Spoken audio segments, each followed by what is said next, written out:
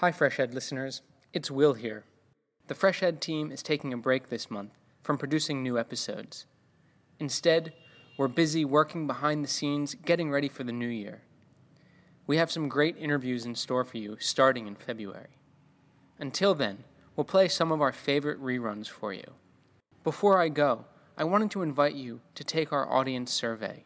The survey will help us learn more about you, no matter how long you've been a listener or how frequently you listen to this show. So please take a few minutes and visit freshedpodcast.com/survey. Again, that's freshedpodcast.com/survey. You'll also find a link on our homepage. And of course, you can complete the survey anonymously. Thanks again, and enjoy the show.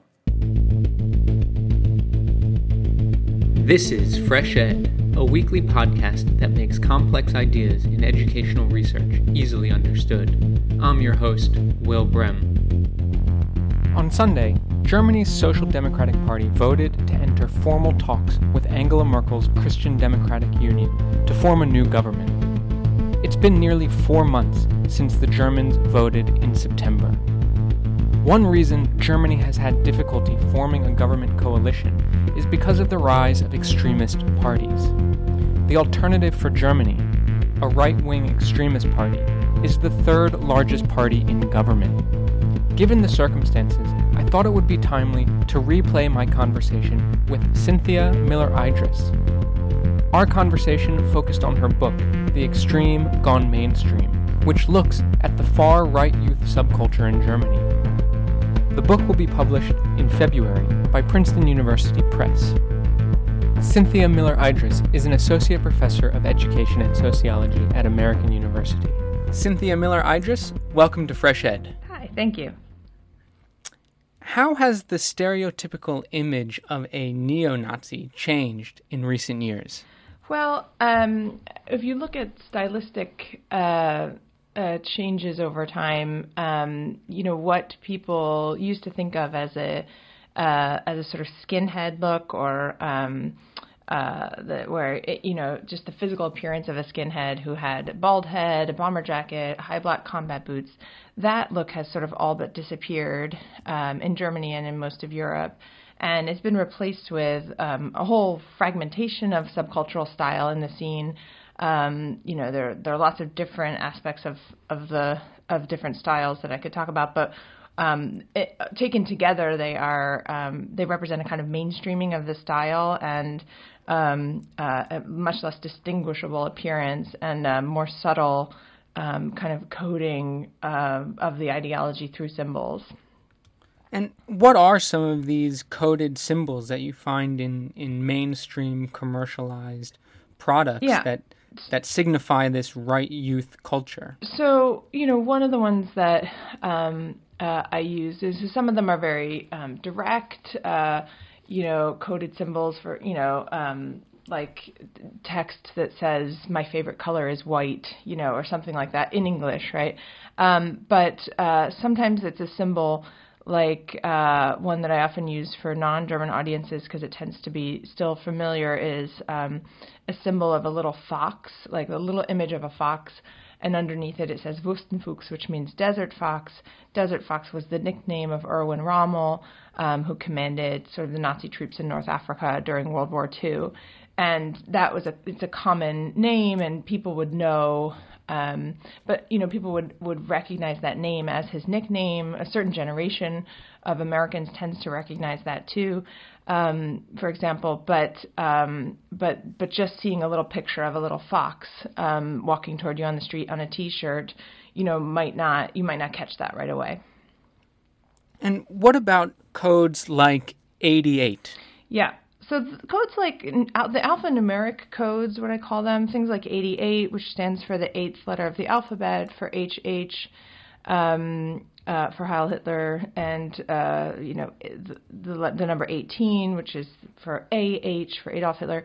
Those codes have been in play for a long time, even under the Nazis, and so they kind of predate the commercialization that really began in earnest in the late 1990s, early 2000s. But they don't show up as much in the sort of new brands, but they do still show up in kind of tattoos, sometimes in license plates, in other kinds, sometimes in the T-shirts themselves, but not the ones in the major brands usually, because they're so common now as codes that they're less intriguing for companies that are trying to more subtly code their products. So what are some of the new brands using to subtly code their products? Well, I would say, a lot of what the new brands are doing is using sort of motifs that appeal to the far-right scene, that get kind of adopted by the far-right scene.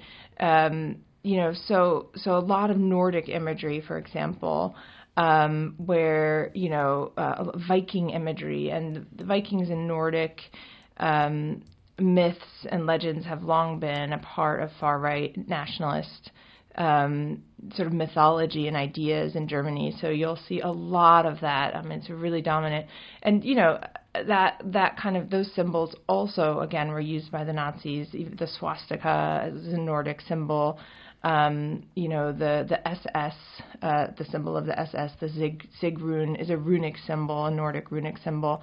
So there is, again, a long history of that. It's just done differently now, not as much with the direct symbols as it is with the kind of the use of Vikings, the use of lots of Nordic imagery, snowy ski slopes and boats and images. So on the one hand, there's that kind of thing, and even the names of some of these brands that are marketing to more far-right consumers use Nordic spellings in their names, or use the products are named after Nordic gods, for example, or goddesses.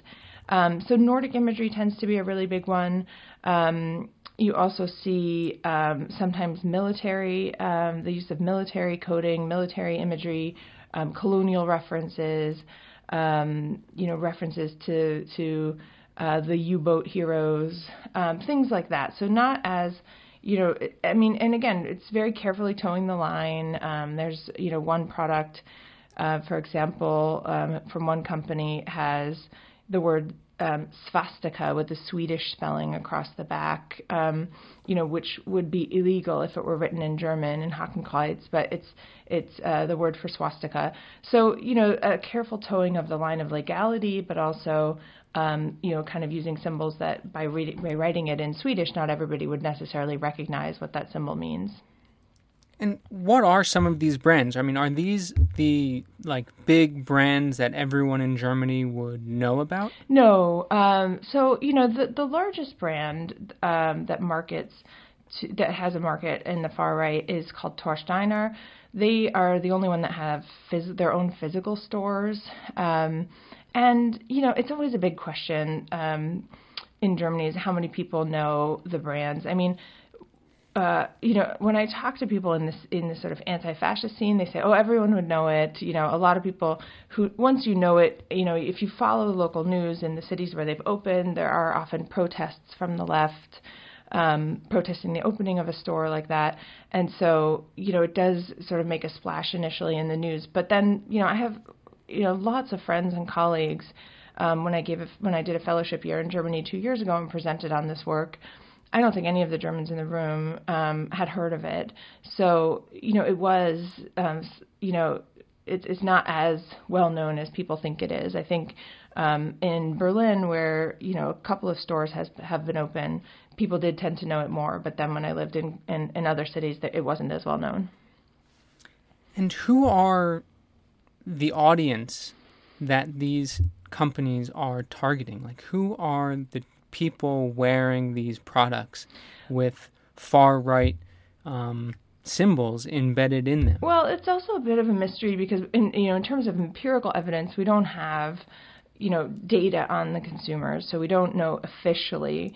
But you do, from my interviews with young people, and from what I know, media reports and what we know from observations of far-right festivals or music concerts, for example, it does seem to be a consumption pattern that's more young adolescents. So, 13 to 15-year-olds, 13 to 16-year-olds, I think would be a pretty big market. But they do have, some of them have women's lines. The largest one, Torsteiner, for a while had a children's line. That's not on the market anymore. But so, one thing people have told me is that you will go to these concerts and sometimes see, you could see a young family kind of walking around. Part of the idea of the, having such high quality and expensive clothing in these brands is that you could market to an older consumer. But I'm not sure that has played out in actually the consumption patterns of its consumers. Have you noticed if there's any sort of class issue associated with those who purchase I haven't. propaganda? Again, we don't know. We know very little about the actual consumers because that data is not publicly available. But it is very expensive clothing. A T-shirt might be 30 euros. Jeans, a pair of jeans could be, 80 euros. I mean, it's certainly not inexpensive clothing. And so, it is the kind of thing, either people are, having more of a disposable income themselves, or they are saving up for it. In some cases, in the interviews that I did, young people got them as a gift, so it might be something that they got as a holiday gift from someone, from an older sibling or a parent, who either didn't know about especially the one that, when you have physical storefronts, who either didn't know about the background of the brand or it didn't matter. So, I think the more expensive items would be more special items, but certainly, young people are apparently willing to spend money on higher quality clothing from time to time. And what about location-wise? Is this phenomenon more prevalent in certain parts of the country rather than others? So again, we don't know exactly in terms of consumption patterns. The stores that are in Germany, more of the physical stores are in the former Eastern states. But it's hard to say. There is a big internet presence. I heard from an anti-fascist activist who said she stopped some French tourists at one point who were leaving the store in Berlin and said, did you know that this is the store that you just, purchased? She was worried that they, as tourists, had walked into this store, and which looks, very mainstream. And they said, oh, yes, we know, we came here on purpose for that. So it had, there were no stores in France at that time, and they sort of made a deliberate trip to Berlin to go to the store. So, so again, I'm really cautious about, I think you have to be really cautious about what it means that the stores are, where their physical location is, because I suspect that that's not where the primary, consumers are. I think it's probably internet-based. And has anything changed in Germany in since the 2000s that has made this rise of the commercialization of right-wing symbols emerge? So actually, I don't think the change is in Germany itself. I think the change is in a younger generation of youth who are sort of culturally different from previous generations in their desire, the sort of millennial youth, or even the group is coming after them, who want to be able to not be pinned down to only one identity, if that makes sense. So I think that whereas, my generation of kids kind of grew up and you were very much stamped sort of a punk or a skater or a preppy, the 1980s and 1990s saw kids, kind of letting their subcultural style reflect one core identity. And maybe that changed over time, but for a period of time there was kind of one identity. And I think that what we're seeing is potentially more an example of young people who want more fluidity. They don't want to be defined only by one identity. And so they may be trying on identities, but they are not necessarily, interested in being only one thing, if that makes sense. So on one day they could be the quote-unquote nipster, the neo-Nazi hipster, and then the second day they can be a some other identity? Well, yeah, potentially that kind of thing. Or even, I think, more during the day, they can, go to their apprenticeship site as a worker, but their jacket is zipped over their T-shirt that might convey kind of ideological beliefs. But then they can go out with their friends later and kind of take their jacket off, let's say. So it's more that they can blend in and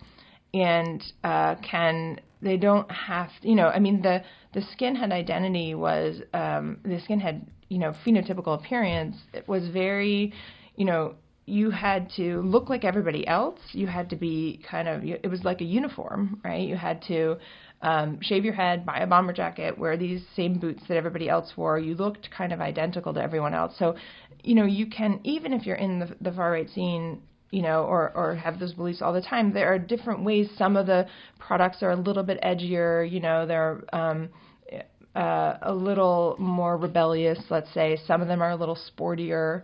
So there's sort of a range. Some of them are more provocative. Some of them are less provocative. Some of them are, just have a brand logo that is now identified with the far-right scene, let's say, but doesn't have anything else on it. There's no ideological symbol at all, no coding at all. So it gives them a chance to kind of, I think it's part of its appeal is that you're able to express a little bit more diversity within the scene and also move between different identities even in your daily life without as much difficulty.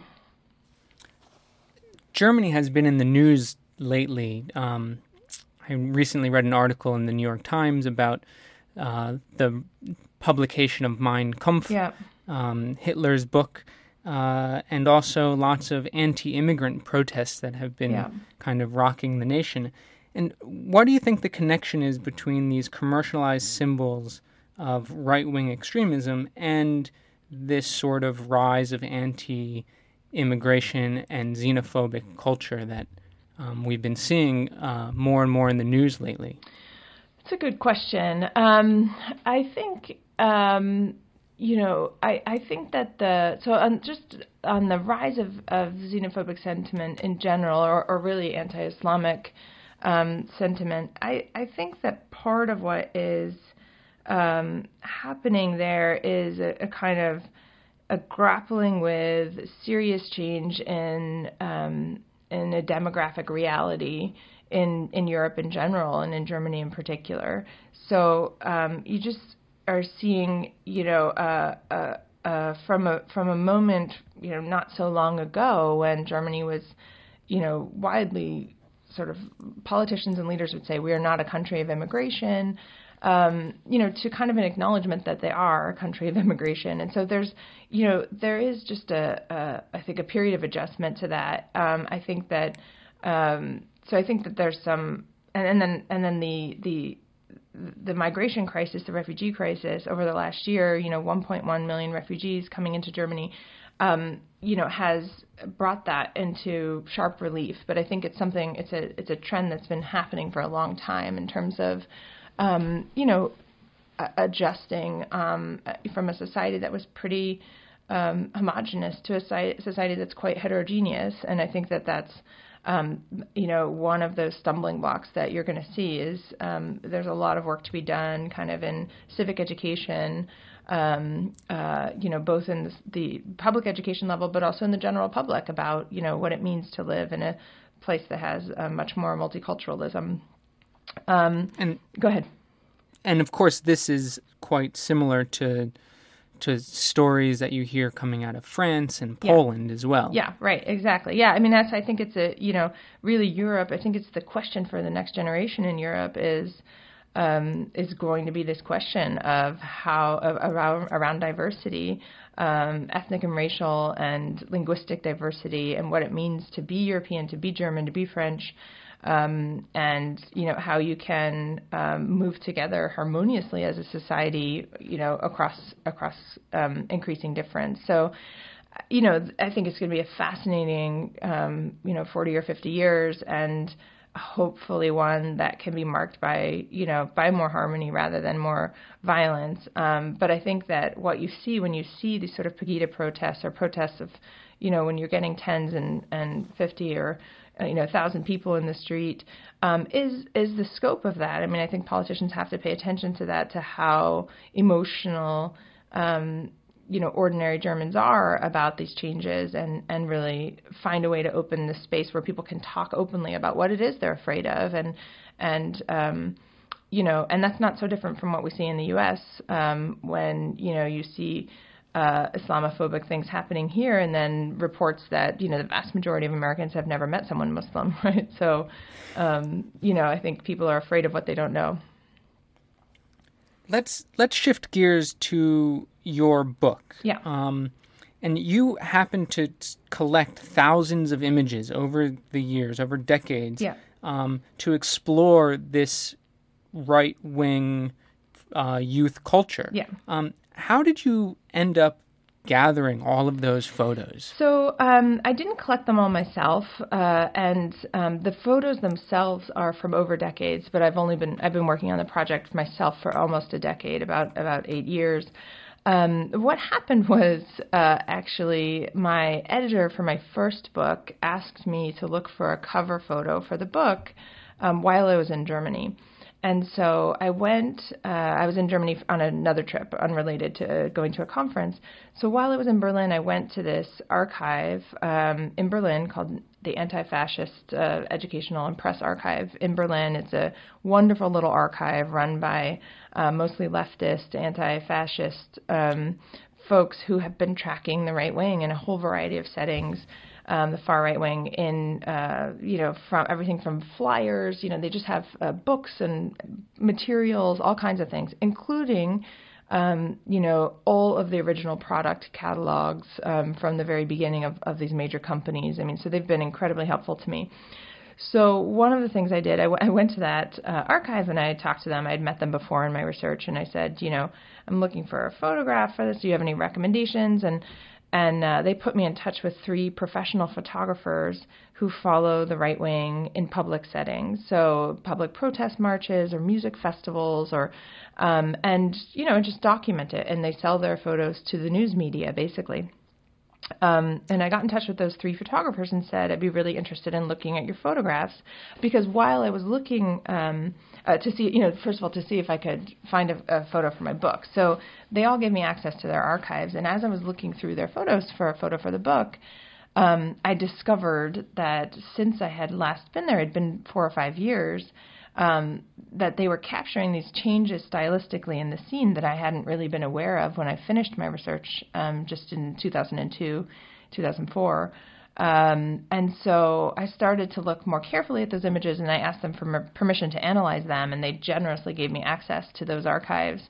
And so that's how it started, with these professional photographers' archives, looking through those images for stylistic changes and for symbols.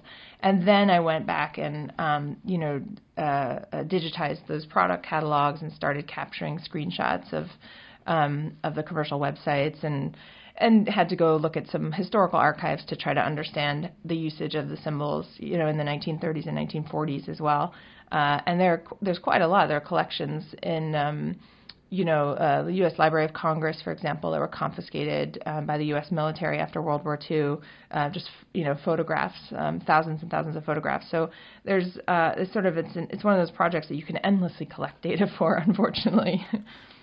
And so you've been able to basically track the changes in far-right youth culture since the 1930s. Well, yeah, there's a gap. I mean, I didn't look at images between, say, World War II and the 1980s, 1990s.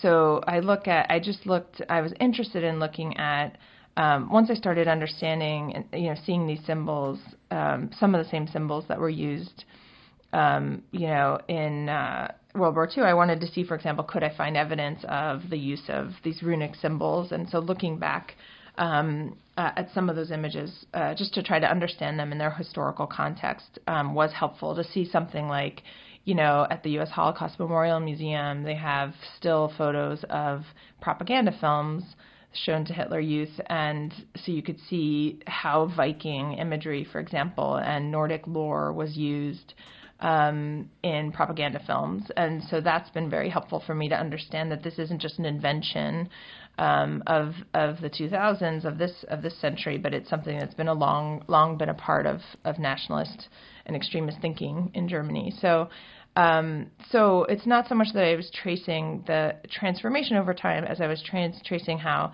to some extent, some of the symbols in play today are rooted in longer trajectories of historical usage. You also interviewed students. Right. And now, why did you end up interviewing students? How does that fit in with all of these images that you've collected? So when I first started this project, I had a big question about, my big question was, would I write a book, or could I write a book that was based on the images alone? For lots of logistical reasons, that was appealing to me. I was in the middle of another project at the time, as I've mentioned to you, on the transformation of how knowledge is produced in U.S. higher education. That's a big project at the Social Science Research Council. It just wasn't, for lots of reasons, a good time for me to take on a big transnational project. I'm in a full-time faculty position. I didn't have a sabbatical coming up, right, to start running something in another country.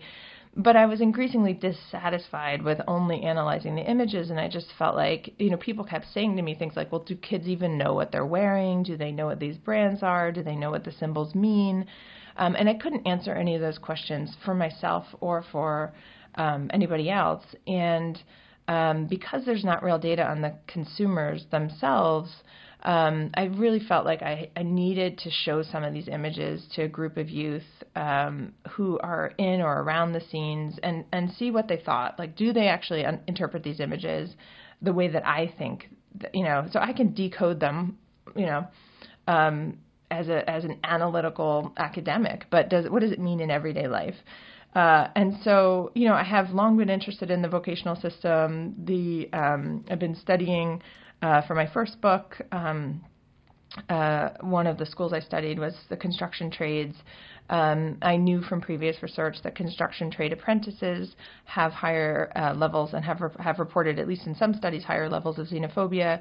So on the one hand, I thought that those kinds of schools would be a good place to get access to youth who might have some experience, either themselves or through siblings or friends or neighborhoods, where they might encounter these brands and they might be able to be kind of interpreters for me or help me understand if they understood the symbols at all. But on the other hand, I'm also interested in, I am a professor of education. I'm interested in how schools respond to things like this. And so I also wanted to know what the schools were doing. And so I found these two schools that are the only two schools for construction trades in this region. And one of them happens to ban all ideological symbols from sort of the left or the right, or military content for that matter. They're not allowed to wear any symbols, and the other doesn't ban anything. So I thought it would be kind of an interesting quasi-experimental design to see what happens in those settings and our youth, modifying what they do or covering up the symbols, and in what ways. And what have you found? I mean, do students know what these symbols mean that they wear? So, I'm still in the middle of analyzing the interviews. They're all transcribed, and we're coding them now and analyzing them. So I don't have, systematic numbers, but I'll say it's a real mixed bag. Like, they tend to recognize the brands as what they call, the word they most often use is racist, right? So they tend to recognize the brands as racist, but they don't know why. I would say that's the most common response, right? So they recognize that they are deemed somehow racist or unacceptable, but they don't really understand, they can't explain why. Some of them are very well informed about it, and can really, almost all of the images are, they can interpret them the way that I think they're interpreted. Some of them know almost nothing and don't interpret any of them. So there is a real mix, and that adds an interesting dimension to it. And some of them can't interpret them, although they own it, right? And so, it changes a little bit how you think about the clothing if some people are buying it primarily because they see the brand around or it's very popular in their neighborhoods. They get a sense that it's sort of anti-establishment, and they know that it's banned for some reason, and they might not exactly know why. And what about the school's response? Has it been successful for schools, or at least the school that you looked at, to ban extremist symbols?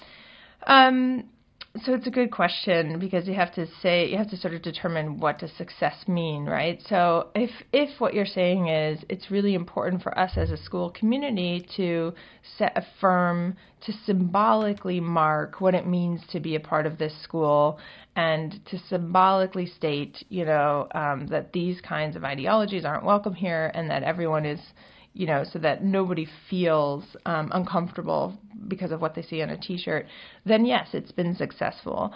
If the intent of the ban is to try to prevent any further, then I think no, it's not successful. I mean, I don't think the bans are successful at prevention, but I do think, and in fact, I think the bans in some cases backfire. Because young people just get more creative with the way, and the companies get more creative with the way that they make the symbols. So one of the brands, for example, a popular brand in that scene, made a Velcro removable logo, right? So that young people could take it off as they go into school, and then young people started turning it around so that if it originally looked like an A. And they turned it around, so supposedly it looks like a V for Vaterland, right? So they modify and creatively engage with the symbols when they're banned. And I think that's part of why there's a market for products like this, because, it is banned. It's illegal to have a swastika.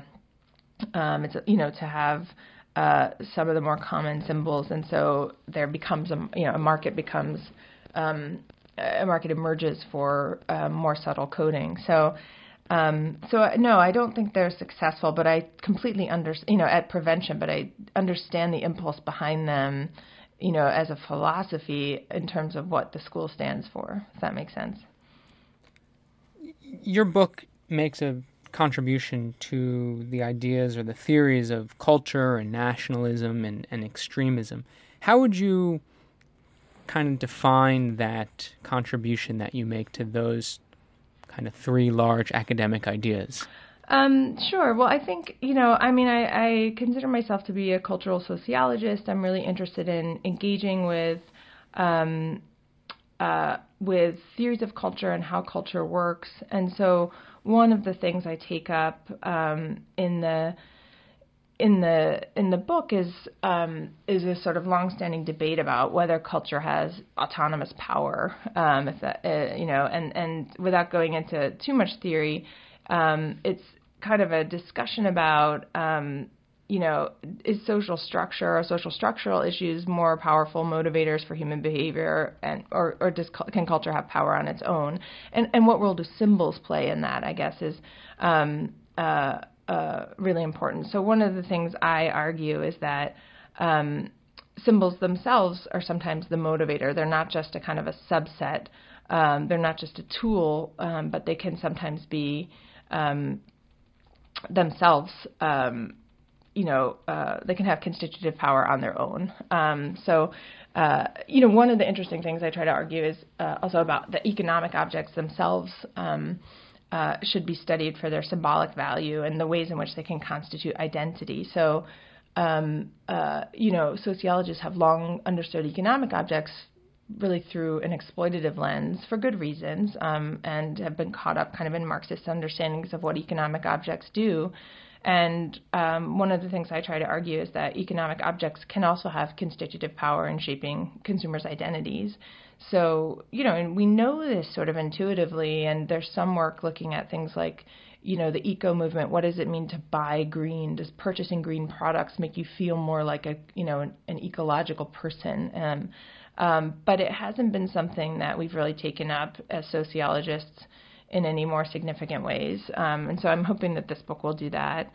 In terms of engagement in extremist groups, I feel like one of the things I'm trying to say is that there are, it's not only political motivations that draw people into the scene. And I think particularly for young adolescents, cultural motivations need to be understood as a part of, as a mechanism that can draw people in.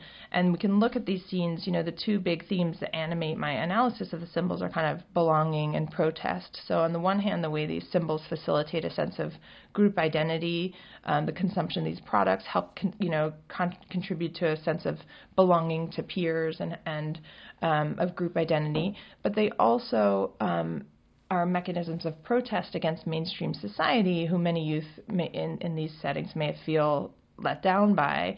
And I think those mechanisms of belonging and protest are really powerful, have explanatory power in really powerful ways for how young people engage with the far right and potentially with other extremist movements. So I argue that this is not just subcultural style, but it can be a powerful kind of gateway to radicalization and violence in a variety of ways that we have to pay more attention to. Well, Cynthia Miller-Idriss, thanks for joining Fresh Ed. Happy to. Thanks for inviting me. Cynthia Miller-Idriss is Associate Professor of Education and Sociology at American University. Her forthcoming book, Extremism Gone Mainstream, The Commercialization of Far-Right Youth Subculture in Germany, will be published by Princeton University Press later this year. Please note that opinions expressed on Fresh Ed are solely those of the host or the guest interviewed. If you've liked what you've heard today, please rate us on iTunes. It really does help. Fresh Ed is made possible through listener donations. Please consider becoming a member of Fresh Ed by visiting freshedpodcast.com/support. Fresh Ed's producers are Sherry Yang, Yuval Devere, and Hong Zung. Aggie Hu is Fresh Ed's social media coordinator, and original music for Fresh Ed was created by Digital Primate. Thanks for listening. I'm Will Brehm, and I'll see you next week.